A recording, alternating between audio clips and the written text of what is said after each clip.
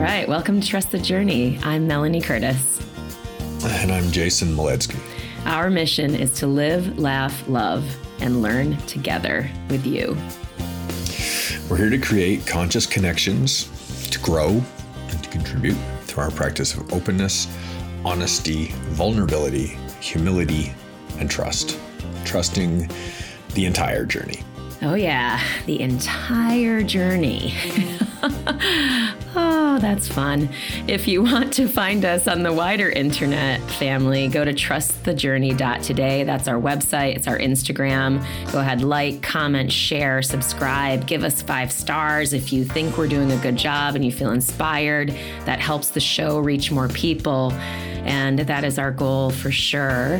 If you would like to join the Trust the Journey family or just support the show financially, you can do that through Patreon. So go to the website, trustthejourney.today, scroll down, and just the buttons there. Donate on Patreon at any amount, and we really, truly appreciate that. Of course, it makes the show possible, and it gets you into the private Facebook group for the Trust the Journey family, where we open the dialogue a little bit more and support each other and all of those good things. If you want to join us there as well, you are welcome.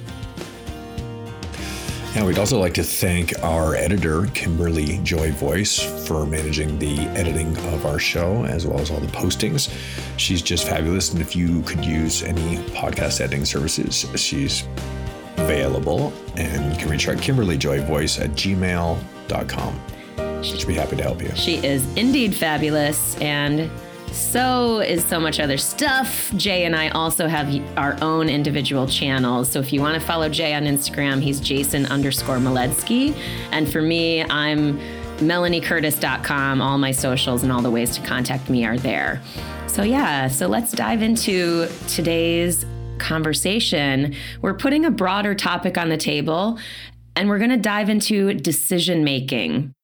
What that maybe means to us, some experiences we've had with it, what's worked for us, maybe what hasn't, just see where the conversation goes and see what value we can impart from our experience on this particular skill set and subject matter. It's, as far as a topic, it's one of the most pivotal in our day-to-day, every fork in our road of life. If we're talking about the whole trust the journey mentality, the concept of how and when and why and the motives behind our decision making is, this is as vast as the universe in itself, right? Absolutely. The real question is why. Yeah. Oh yeah, totally. There's so many different places we could go with this as a topic. It's almost like, where do we start? The reason I thought of this as a subject to bring up, because, we weren't sure necessarily what we wanted to talk about, and the experience that I'm having recently of participating in the world record selection camps, the vertical world record. So we're flying upside down 180 miles an hour with 100 plus other people. And it's an intense environment. It's a skill set that I have. I'm not the best flyer in the world, but I can be on these jumps and not endanger people or myself. So that's good. Certainly we all can make mistakes, and that sucks. But we learn and we grow, and we're in this process of determining who the best team, and I say we, but I'm not one of the selection people. I'm like a part of the bigger team. But the organizers are determining who are going to be the best members for this 200-way team for the world record. That's the co-ed record. And it's badass. Yeah, it's super badass. And listen, I've been in skydiving a long time. I've done this for a long time. I had no intention whatsoever to do this 200-way. So there's some insight into decision making right there. But there was an interesting, unique opportunity this year where the women's vertical world record is happening in November. And at first in this process, I wasn't sure if I even wanted to do that because the last time I did this kind of flying was in a big way was 2013, so it's been a long time for me to be on a big way, vertical, head down, record skydive and in that experience. And I've never really been that interested in doing bigger way skydives. So it's not been like we talk about motivation and what causes us to drive our choices and drive our decisions. I just never was that motivated. I've never been that motivated to do big ways. I totally love the record stuff and I think it's amazing and I love cheering on my friends, but I never felt called that deeply to be a part of those bigger groups. The reason this year was unique was because of the women's record connected to the mission of elevating women's rights, elevating equality, using skydiving as a vehicle to champion activism around women's rights and equality and around equality at large and allyship and all this stuff. That motivated me to decide I'm going to at least try and see what amount of my skills are still in my body. How will I feel when I start to re-engage this skill set and doing these types of skydives? What will it feel like to have this stuff on my calendar? What will it feel like leading up to going to these events? Will I be dreading it? Will I be terrified? Will I be excited? Will I be, what will I feel? I didn't know. And so this is sort of a long-winded share, but it's important to share because it wasn't a decision I could just make. I couldn't just say, yes, I'm doing the world record, or yes, I'm doing Project 19, the women's vertical world record, or no, I'm not doing it. There were so many other steps that I had to take in order to get to the clarity I needed to say yes or no to both or either or one or the other.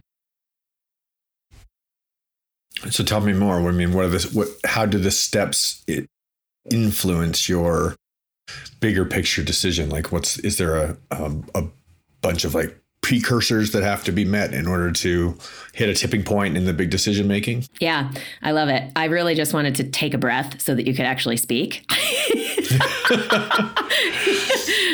So there was a decision there. But yeah, because it's not something that I could easily clearly decide because I was afraid, I'm like, this is a no joke environment. And I don't know if I want to be a part of that. I don't know if I want to be, for me, it was more about when I say yes to doing an event that it includes these kinds of jumps at this stage. This is earlier in the stage of my getting recurrent doing this style of flying. I was scared. And so I would feel fear for days and or weeks before going to these events. And that is a serious energetic and emotional cost. And I have a lot of other things that I do have full clarity that I want to do and want to spend my time and energy on. And so I was experiencing the cost of that fear, of that energy, of that travel, of saying yes to exploring this choice. Now, why I still did it was because I could feel, and I checked in with myself. I was like, if I don't try to see if I would want to, if I got current and through this initial resistance, I could feel that I would wonder if I left something on the table. I feel like I would be like, oh, it's such a purposeful thing. And there's so much positive potential in this effort that I want to at least try. It doesn't mean I have to do it, but I have to get to full clarity that I'm a no if I'm going to say no. You know what I mean? And I'm going to get to full clarity to say yes if I'm going to say yes. So I worked through those initial experiences, that initial feeling of dread and then an initial fear. And I decided to also talk with the organizers who happen to be some of my teammates on Highlight and are good friends of mine, and share with them, in order to even start to try to do this, I kind of need this kind of slot just so that I'm not terrified and I'm not totally fucking up. And just help me even get to the place where maybe I could do some of the other spots and see what kind of versatility I would have as a member of the world record team. So very long story short, I got to the place where I reconnected to my zone of confidence in the experience that I've had in the past. So the biggest jump I've ever done before this was 63 in 2013, like I said. And so I have experience, quite a bit of experience being relatively close to the center of a 100 way, right? So I know what it's like to be in a center 30 quite a bit. So having that experience, like, oh yeah, I remember this. So my confidence was renewed. I was also doing the flying skills and I was doing it. So I'm like, oh, okay, yeah, my body knows how to do this. Oh, okay, cool. I can be safe, reaffirming that I'm safe, that of course the organizers are doing their job to keep us safe. Oh, this is what this looks like. Yup, this is what this feels like. So reminding myself and my body what I already know. Now, fast forward, so that experience clarified to me, if I'm going to be in that center 30, which is what the plan is as of now, unless that changes, I feel totally confident and comfortable to say yes to doing the women's vertical world record. So that's exciting. It's a clarity piece. Fast forward to last weekend when I did the 115 ways, which is the selection camp for the 200 way. It was more it was a continued exploration with my boundary on my decision being I would do the 200 way if I feel like I can do it with confidence and calm, right? That I feel like I'm going to be confident and calm doing it, as much as one can be doing a record, and do it and be a contribution to the team. So I did this last weekend, and I did well when I was closer to the center, again, my zone of confidence. But then I got to have experiences where I was in the like trail planes, being like really far out on the edge and having a really long way to go to even get close to the center. I've never done that. And it was scary. Like I was totally scared. I definitely fucked it up multiple times, which is totally normal. There's no problem with that in the sense that it was still safe. But yeah, it also showed me I cannot participate in the 200 way with confidence and calm and feel like I'm going to be a guaranteed contribution because I don't have time nor desire to train those things that I don't already know. So that is kind of where I'm at. So I've decided not to do the 200 way and to do the 100 way women's record. So that's my story. And the bigger picture decision in there, you're weighing in your impact on the people around you, as well as your own experiential relativity. Absolutely. Yeah. Yeah, absolutely. And it's not something I could know until I put myself in that situation, which can be scary too. Like I had to risk looking like I suck in front of 125 people that I know. You know, like there's something to happens. That. Yeah. That's why I say that as an acknowledgement to people who are willing to do it. And I also say it in support of people who are really stuck on the outcome, right? So like scaling back that engagement and going, this is part of my decision-making process of am I right for this right now or not? So you used the word fear a few times. Fear is an incredibly powerful motivator. Mm-hmm. I'm curious to dive into that a little bit more. And is it all fear? And if so, do you know specifically what the fears are? And then, or is the anxiety also a part of it? How do you distinguish fear and anxiety? Just because I know there's people who look at that differently. Well, I think fear can be related to a specific risk, right? Mm-hmm.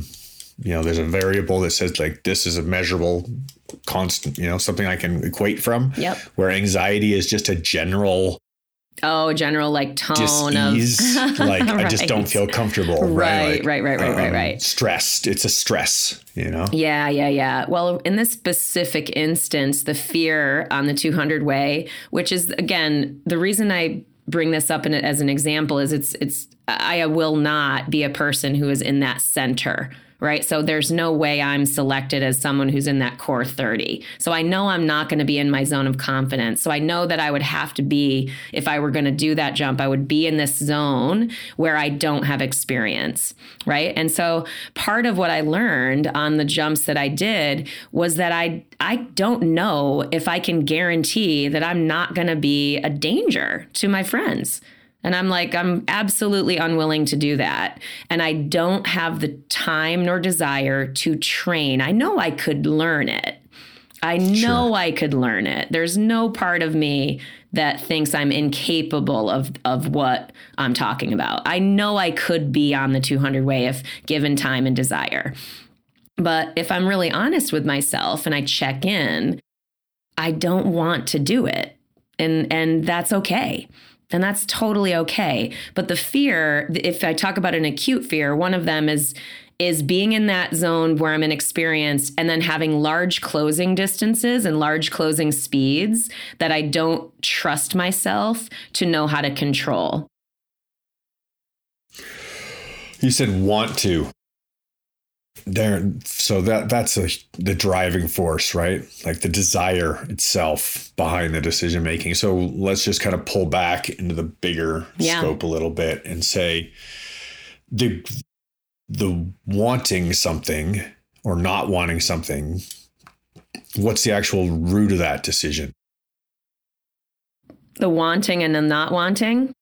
Yeah, I mean, so, opportunities present themselves, right? Or ideas occur, things are, suddenly arrive in our sphere of existence, in our consciousness, and suddenly have, we're like, I want to do this. We're motivated. Yep. What's the motivator behind it? Or something else appears and, we have an opportunity presented to us and we don't want anything to do with it anymore. Right. Like the very clear differentiation between the want to and don't want to.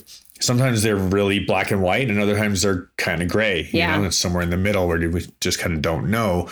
And it sounds like that's what I heard from you, is that you were presented an opportunity. You're curious about it and you would like to do it if you could do it in a way that allowed you to feel comfortable. But as you explore, you're finding that you're probably not going to be in your comfort zone. So it's not enough value for you to like fake it till you make it or do the training or like invest the time or anything, because the true, what you're getting back out of it just isn't what your priorities are right now. Correct. Yeah. And don't get me wrong. I'm not going to be super comfortable doing the women's vertical world record. So it's not like that's going to be like just cake. It's more that there's nuance. What I'm trying to highlight is there's nuance to the decision-making process and looking at those little things. Like I have a clear understanding of how I want to spend my time and energy. Like I could say yes and make this my focus and do it. And I could go to all the camps and I could get there 100%, right? I mean, not 100%. There's always a chance I wouldn't get there, but for the most 100%. Part, if you decided, you'd be there. Right. Like if you decide, you go and you go for it. But I have, like you said, competing other priorities. Like I love that I am working on becoming a better keynote speaker. That is definitely outside of my comfort zone, but in a different way. Right. And I still feel that as even though there's an end that I'm working toward, it's the decision to spend my time and energy there in that discomfort is more aligned with where I want to go in my life and contribution in the world. Right. Because I love the idea of being a part of the 200-way team. The teamwork is amazing and beautiful. It's so wonderful. So I figured that'd probably be your biggest draw, actually. Wanting to be with that many people focused on a singular goal together. Totally. Team-minded. Yeah. Yeah. But the other thing that in my maturity, like in my experience, I know that I can still be a teammate to that goal and that mission without serving that specific function, right? Like I'm a writer. I've already written like a couple amazing posts that are really supportive to other people that are currently on this journey that will be on that record. And I love that I can be a contribution like that. So that's me still putting energy toward that team, being a teammate, but in a different way than maybe people would perceive how they would want to be a teammate.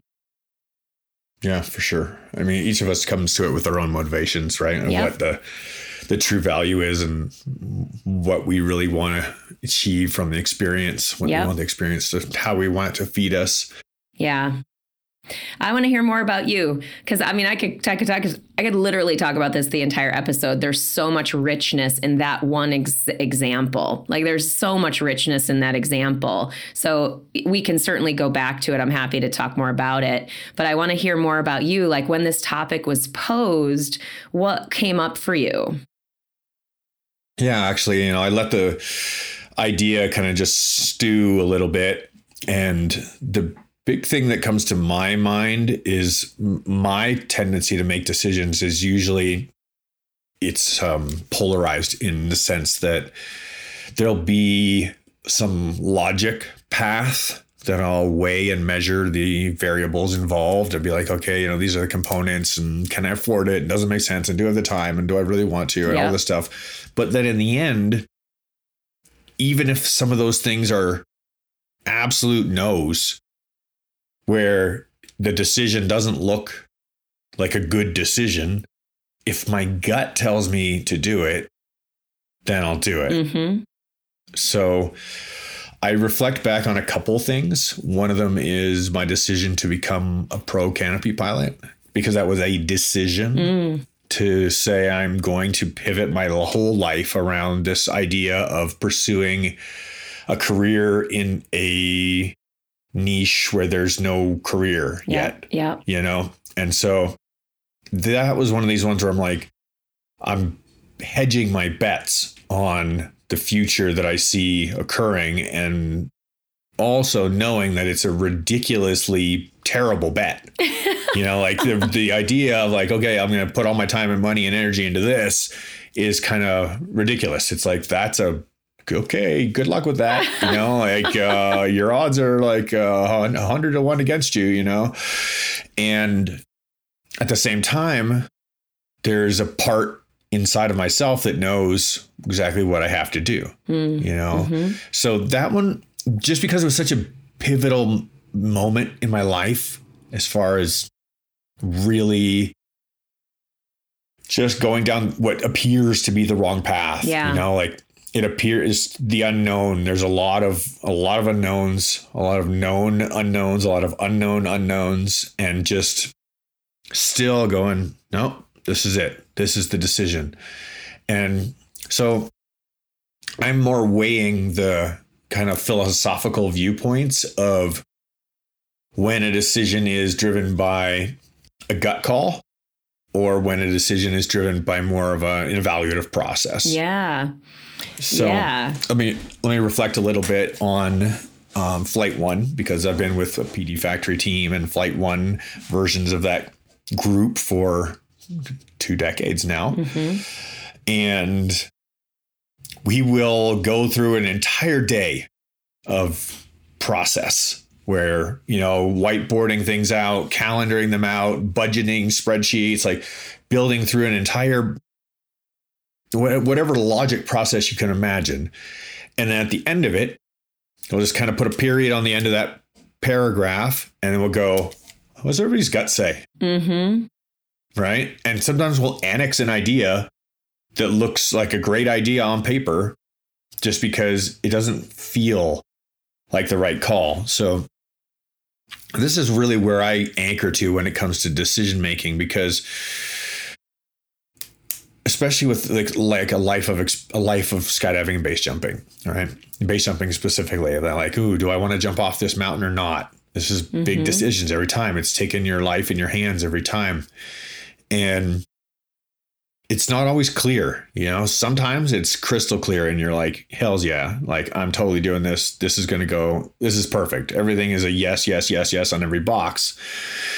And other times it's straight no's. And then even when there's certain variables that don't line up, sometimes this decision still flip the other way. And I think that's what I'm most interested in, is that gray zone, because we can all understand the clear yeses and the clear nos very easily. Yeah. It's more about when things are in the middle. And then we got to like look at our motivations and say, why do I need to do this? Or, you know, what's the real value that I'm going to get back out of it? Well, yeah. And are there steps that I need to take to further inform myself that then will help me have more clarity, which is entirely what I was basically just describing about the big ways, is that I didn't have clarity. I didn't have a guaranteed yes, this is a yes. And I didn't have a guaranteed clear, this is a no. I was like, I'm not sure. But what I am sure of is if I don't take additional steps to try to inform myself into more clarity, then I would potentially regret that choice.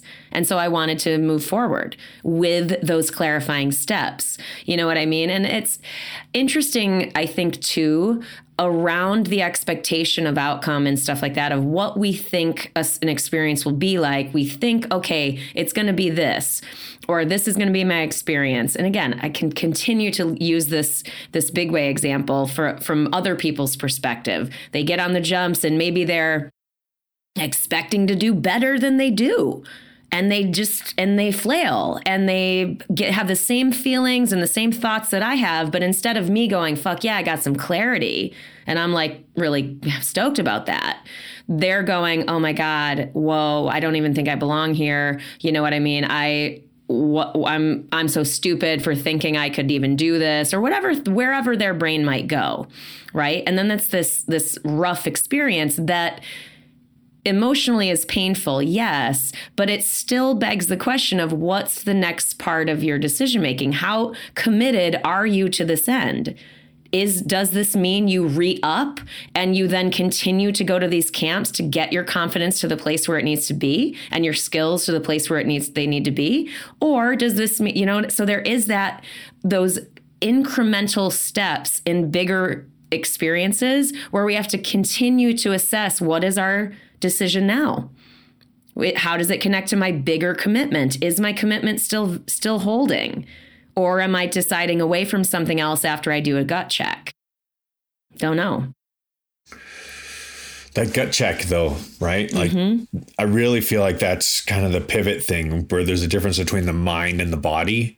You know, our minds will evaluate, measure, process, you know, calculate, and then our gut doesn't do that. Our gut just feels. Our gut knows. Right? It's very interesting.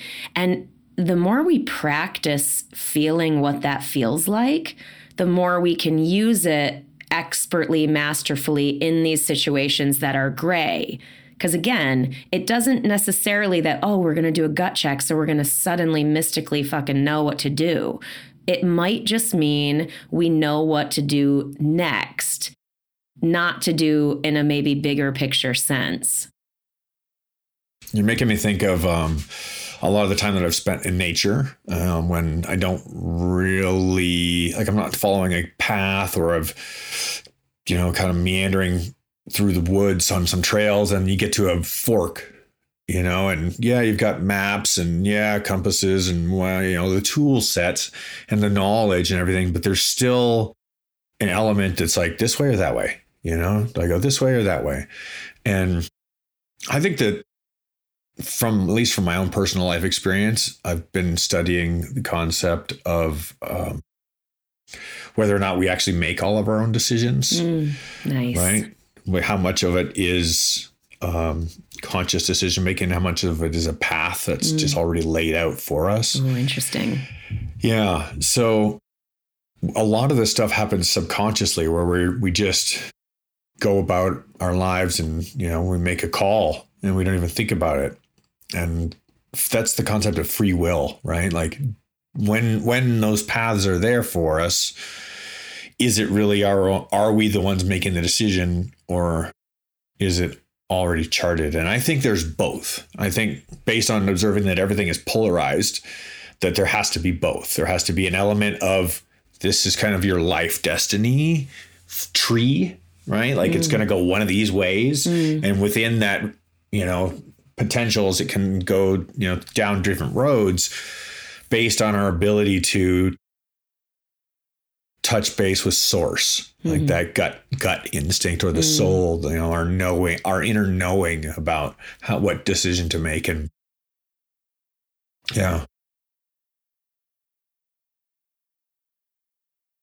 that kind of just leaves me in that like pondering space of, that's, true meditation for me is that ponder. Yeah. Like that kind of when all of a sudden the door opens and you're just kind of looking at a conscious realm where now we can, we could explore whatever ideas. And yeah. It's good to get comfortable with that space. Because I think in general, human beings, because we are meaning-making machines, our brain wants to know and wants to understand. The cumulus cloud looks like this thing, right? Like it's constantly making meaning, our brains. And that can really get in the way of the connecting to source. It can really, really get in the way. And so that, I feel like when you talk about meditation, if we talk about what useful things, skills, ideas that we can impart to the audience to take forward when they are looking at their own decision-making process or skill set or whatever, what might serve them, what they might now look at and reflect on and go, oh, wow, that is me.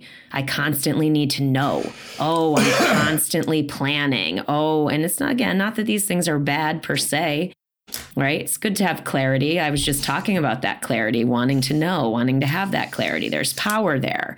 It's that when we only have that and feel that that is our only way to make decisions, we miss the incredibly critical and powerful piece of that connecting to the inner knowing. So that requires us to practice. It requires us to sit in the discomfort of the unknown and to breathe and to connect with our body and to really reflect and go, what is it that I'm feeling? What is it that I'm experiencing? What thoughts are arising?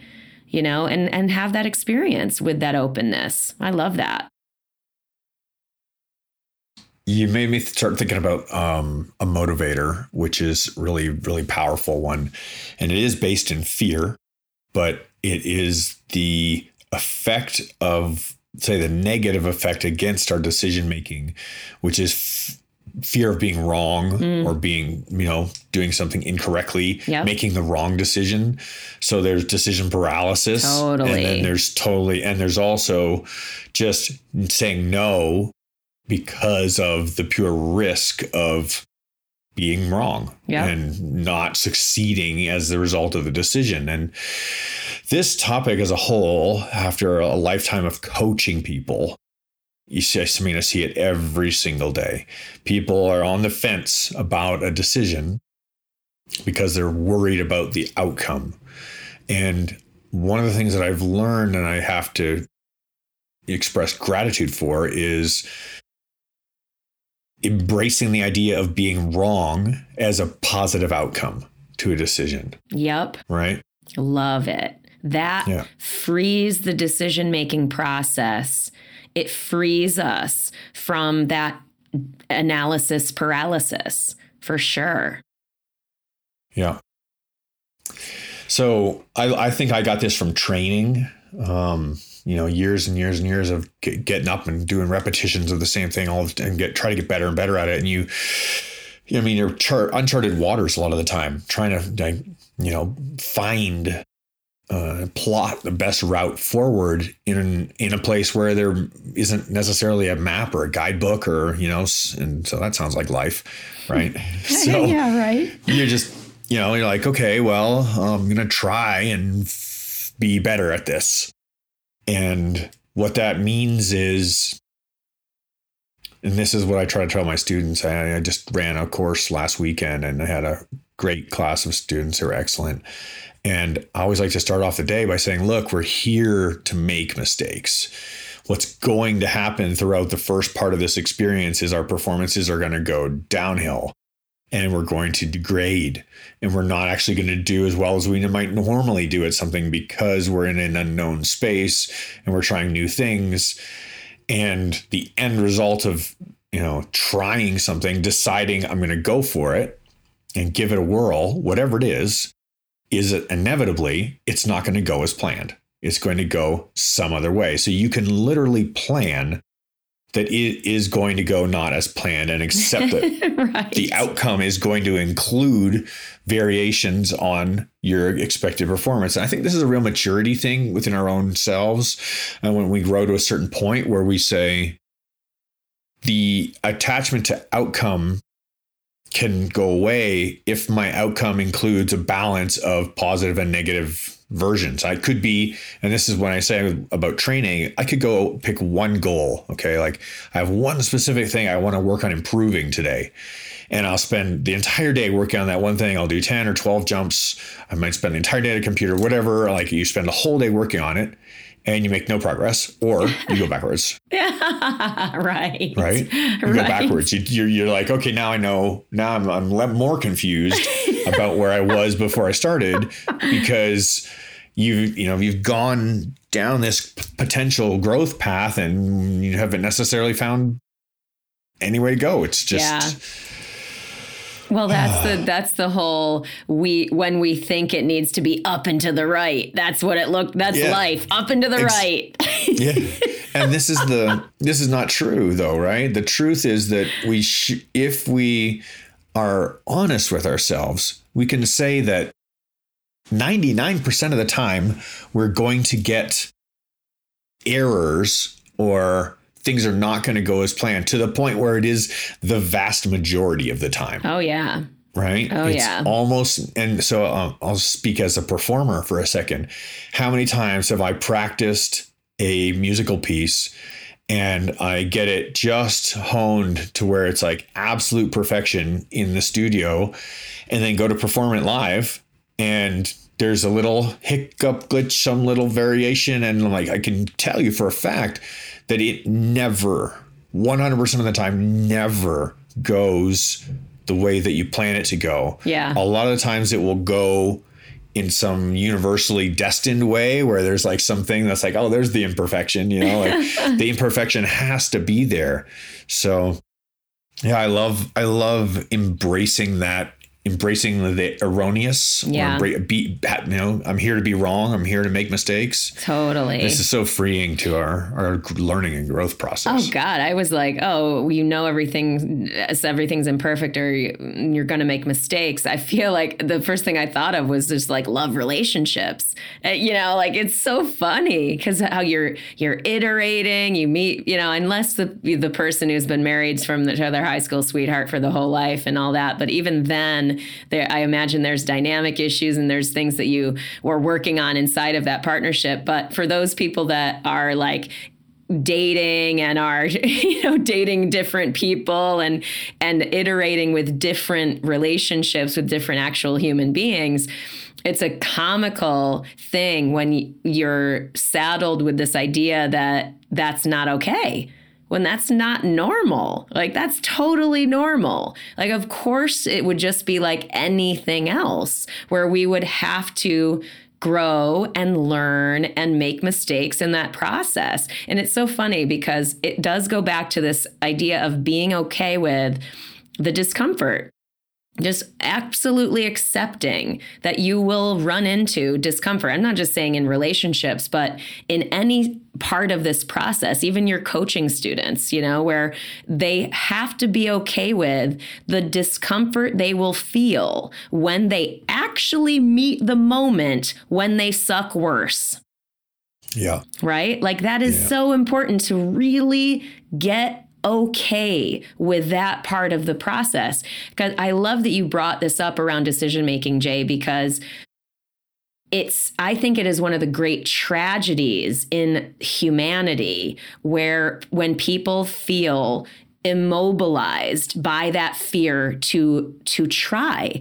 And it's just like in Joelle's episode, her Conscious Connections episode more recently, how she talked about experience as a teacher, experience as a gift and a guide. But if we're stuck and immobilized because we can't make a decision because we're afraid of the discomfort, we're afraid of fucking up, or we're afraid of proving to ourselves that it's never going to happen, or we're this or we're that, that's like a real tragedy. So I love that we're talking about this relative to decision making to help people start to reframe and go, the experience itself is the value.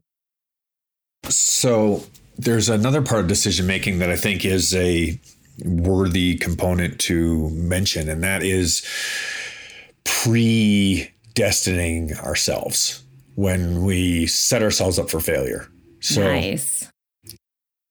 Like we go into something half-heartedly or without full confidence or without even putting the potential on the table that it could go the way that we're hoping or wanting or told that it could go. Mm-hmm. But we go into it with like a set, the decision is already made that it's not going to work. Right.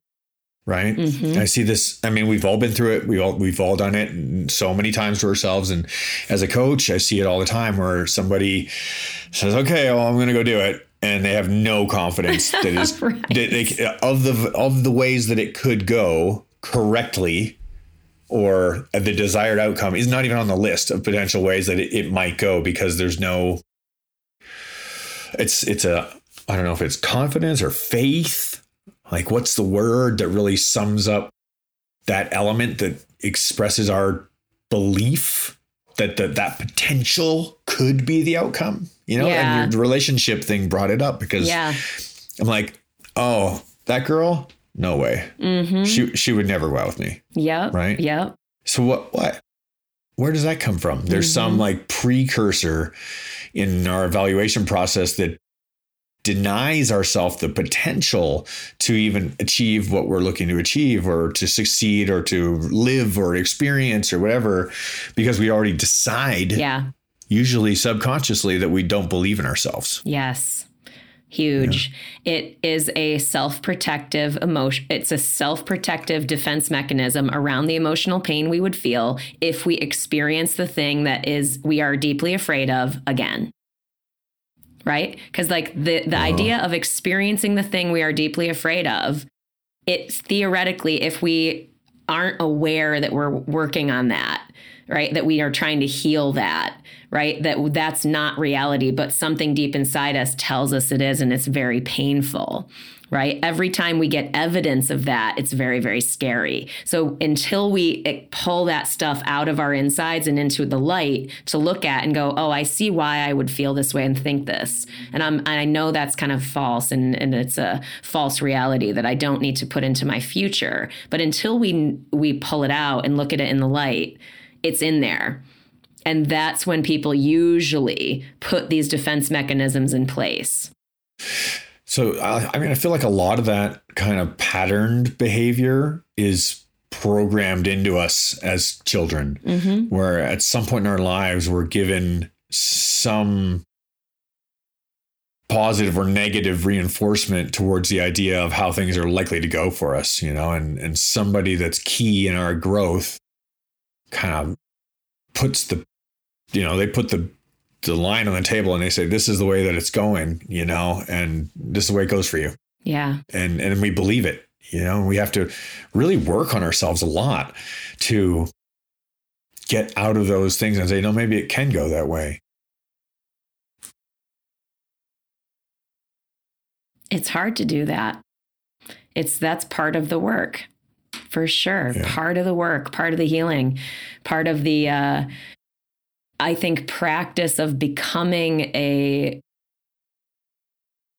decision maker that has the ability to access, because like otherwise, if we say we decide in a direction towards something that we don't feel is possible, then, okay, fine, we're manifesting the sort of quote unquote negative outcome. And then we are proven right because we are resting in this idea that it is not possible. Cool. Great. You're right. Awesome. Proved myself right again. Yeah. Proved myself so I feel right like again. I have control. Yeah. I have control because I proved myself right. Exactly. So that I bet everyone Safety. listening has experienced that, where they're like, all right. And like you said, they go in that direction. They decide in that direction. They're like, hey, I'm going to try it. But deep down, they aren't connected to that possibility being actually available to them because of whatever is in the way. So those experiences that we have when we decide toward a direction, but we kind of know, if we're really honest with ourselves, that we're blocking it. We want to come back and look and go, why am I blocked in this direction? And I could talk about this in terms of entrepreneurship, for example. I was just on this amazing expert session with my consulting group, and how we were talking about just varying ways to decide and determine your pricing. And there are some people that literally charge $250,000 a year to work with them as a consultant, and that's probably a price that would elicit some discomfort in people if you were to say, I cost $250,000 a year. Silence, no justification, no talking about why. And, there's an interesting experience around that, usually because there is internal stuff to work out about either money and our relationship to it, or our awareness and our relationship to our own value and the value we bring to the people that we work with. So there's a lot there too, in that simple lane. But anyway, all that said is going to the part where we then do believe in the possibility. We've done that work and we go, I can step into rates that reflect where I actually energetically sit in my work now. Cool. I can step into love relationship in a way where I believe in love, and I believe in the possibilities that I was afraid to believe in before because XYZ ABC healed, yo, whatever. I don't know, but you know what I mean? Yeah. Oh.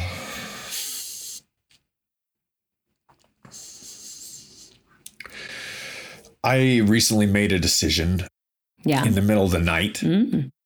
I woke up in the middle of the night and I picked up my phone and I sent a message. Ooh, I love it. And it felt somewhat impulsive, I hadn't put a lot of forethought to it, although if I truly look back at the greater scope of it, there's a lot of planning and preparation in place. So it's not a surprise decision. It's a very expected decision. Cool. But I hadn't necessarily had it on my plans, but I just had this feeling like, what do I need?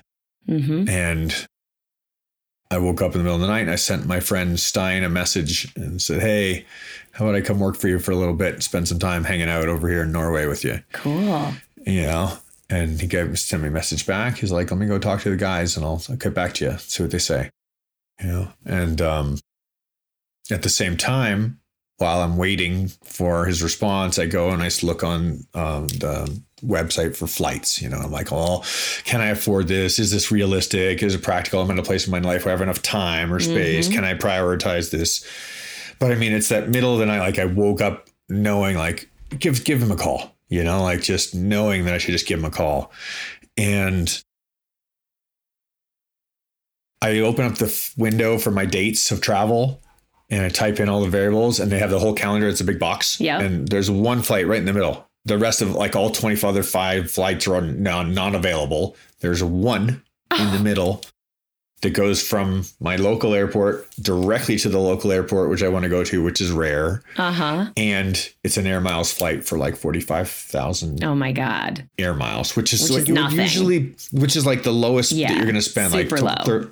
Super low, right? You could easily, but like the same flight would usually be 150,000, 200,000 air miles kind of thing. So 45,000 air miles. It's the only one on the whole calendar. It puts me there exactly when I need to be there. And I only have to pay like $19 for the ticket, for an international ticket. So I got this, like, the universe kind of reinforcing that the synchronicities for me is a huge thing. When alignments appear, I'm like, oh, let me just check and see if there's any flights. And there's like one glaring box right in the middle. It's like, some air miles that you got on your credit card last year that you never spent because didn't travel, and $20, and you're there. Wow. Yeah, and typically like $1,500 or $1,600 to get there, kind of thing. So it's not a casual spend.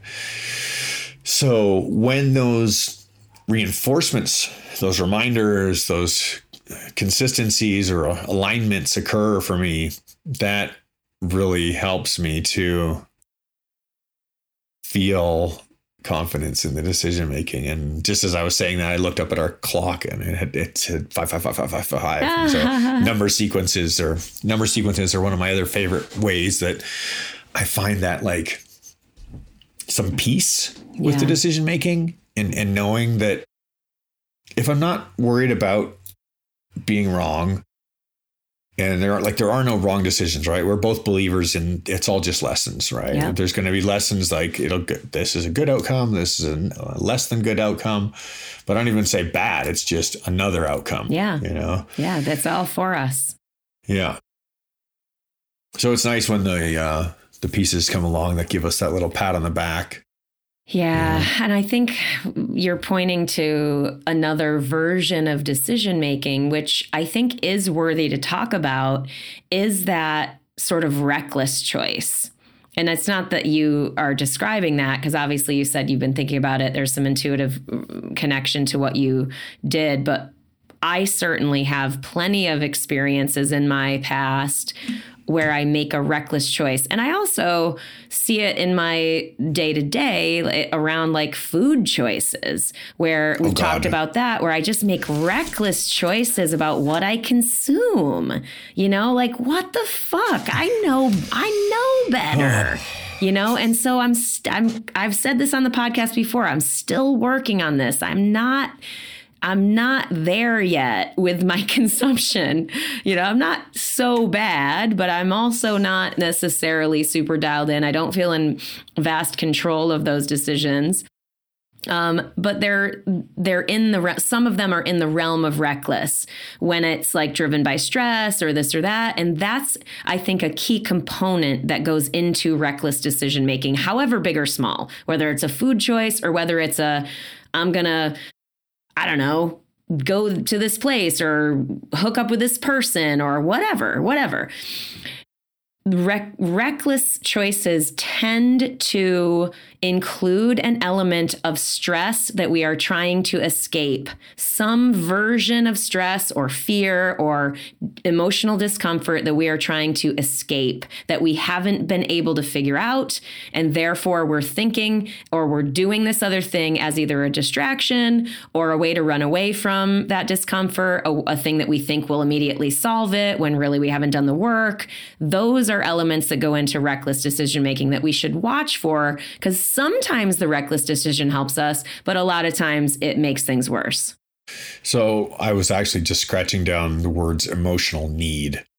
Like, we usually have some emotional deficit somewhere that leads to those kind of knee-jerk decisions that are in the moment. And I mean, just looking back at previous points in my life where alcohol was part of my life, what a influencer as far as decision making is when being in an altered state, right? Mm-hmm. And certain certain substances are going to lean us either way. Alcohol specifically leans us towards impulsive potentially self-destructive, like feeding a very particular part of ourselves that is not necessarily like a bright, shiny part. It's kind of like the evil spirits might be sneaking up and like, the wolf we don't want to feed. Yeah. So, I mean, we see that throughout our own journeys in our lives, where when we have an emotional need that's, stirring somewhere, if we, give it the lubrication, something like alcohol, the next thing you know, we're leaning into some decision that was obviously a lesson we needed to learn. Yeah, absolutely. Absolutely. Yeah. Again, it's all for us in the sense that we end up in a shame-filled place, or we end up in a guilt-ridden place, or just whatever. So whatever discomfort we end up in, I still think that's for us, because that then tells us, why did I do that? You know what I mean? It's interesting, even going back to the very simplistic thing of, and I guess it's not even simplistic, but like the food stuff, it's very clearly connected to an emotional need for me. It's hugely connected to stress. When I feel stress, I make these choices, and I'm still going like, why can't I interrupt this? Because I do for a time, but then I almost always go back to allowing the stress experience make me decide into an unhealthy food choice.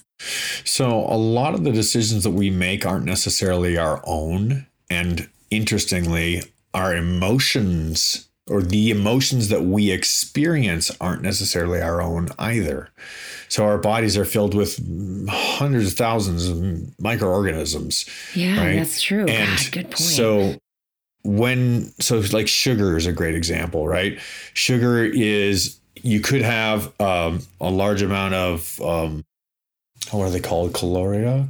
I'm not recalling exactly, but there's a little bug that lives in our gut, which really likes sugar. It likes, carbs. Oh. So when that bug gets hungry and it's like, hey, we're starting to deplete, we're not getting enough of what keeps us happy, then we, as a host to that organism, end up finding ourselves feeling an emotional need that needs to be fulfilled. And it's actually serving another organism. So we have to remember our symbiotic relationship to everything that's within us, plus everything outside of us, the other people around us and the world around us, the country, the political state, the environment. Our decision making from one day of the week to the next could be completely different if you're, say, in a city center versus out in a, mountain prairie somewhere, where a mountain meadow where it's just serene. And those are going to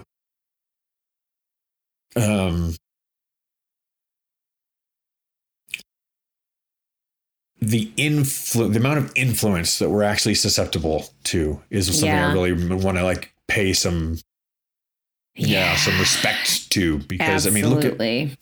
There's so many versions.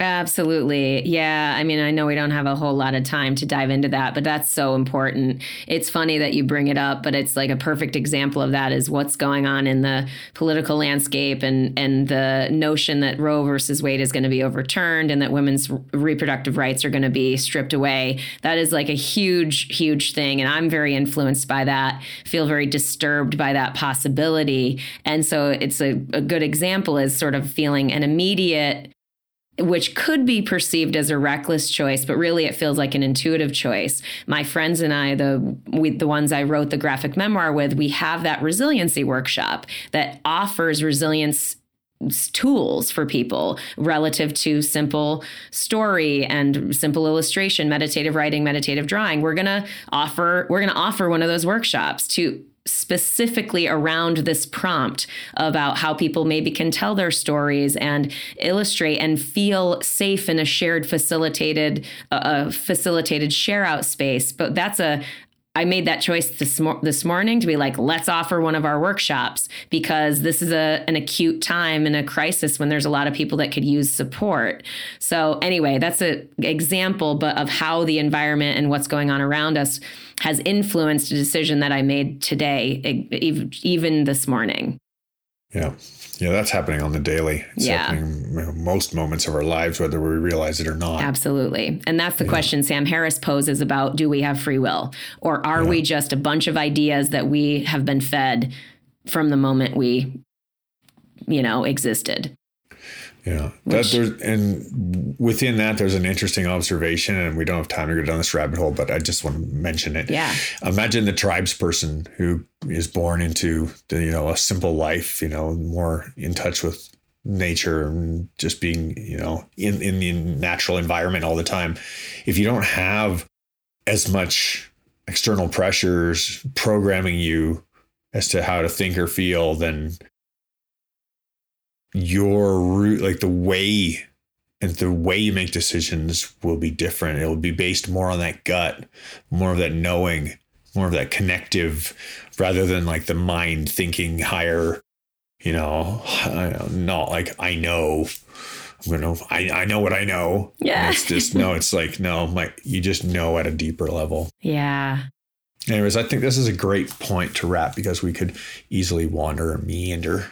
Easy to wander and meander. And I think I love it that these conversations always open up. And everyone who's listening, like, we always say this, but we welcome your feedback. And if you really do want to meet us in deeper dialogue, or you want some support, join us in the Trust the Journey family. Just go to Patreon, our website, trustthejourney.today, donate on Patreon, $2 a month, and you're in there, and we would welcome you there. And thank you to Kim, our editor. She's amazing. Hit her up, KimberlyJoyVoice@gmail.com. And God, we just love you so much for being here and supporting us. But Jay, any final thoughts? Yeah, I just have to extend a deep gratitude to everybody who is financially supporting the show. It is what is making this show possible right now. You are the ones responsible for bringing this to air just as much as Melanie and I are. So thank you very much for your continued support and donations. And I encourage anybody listening who's on the fence, come join the team. Be part of the Trust the Journey family. Yeah. Love you guys. Love you. Bye-bye.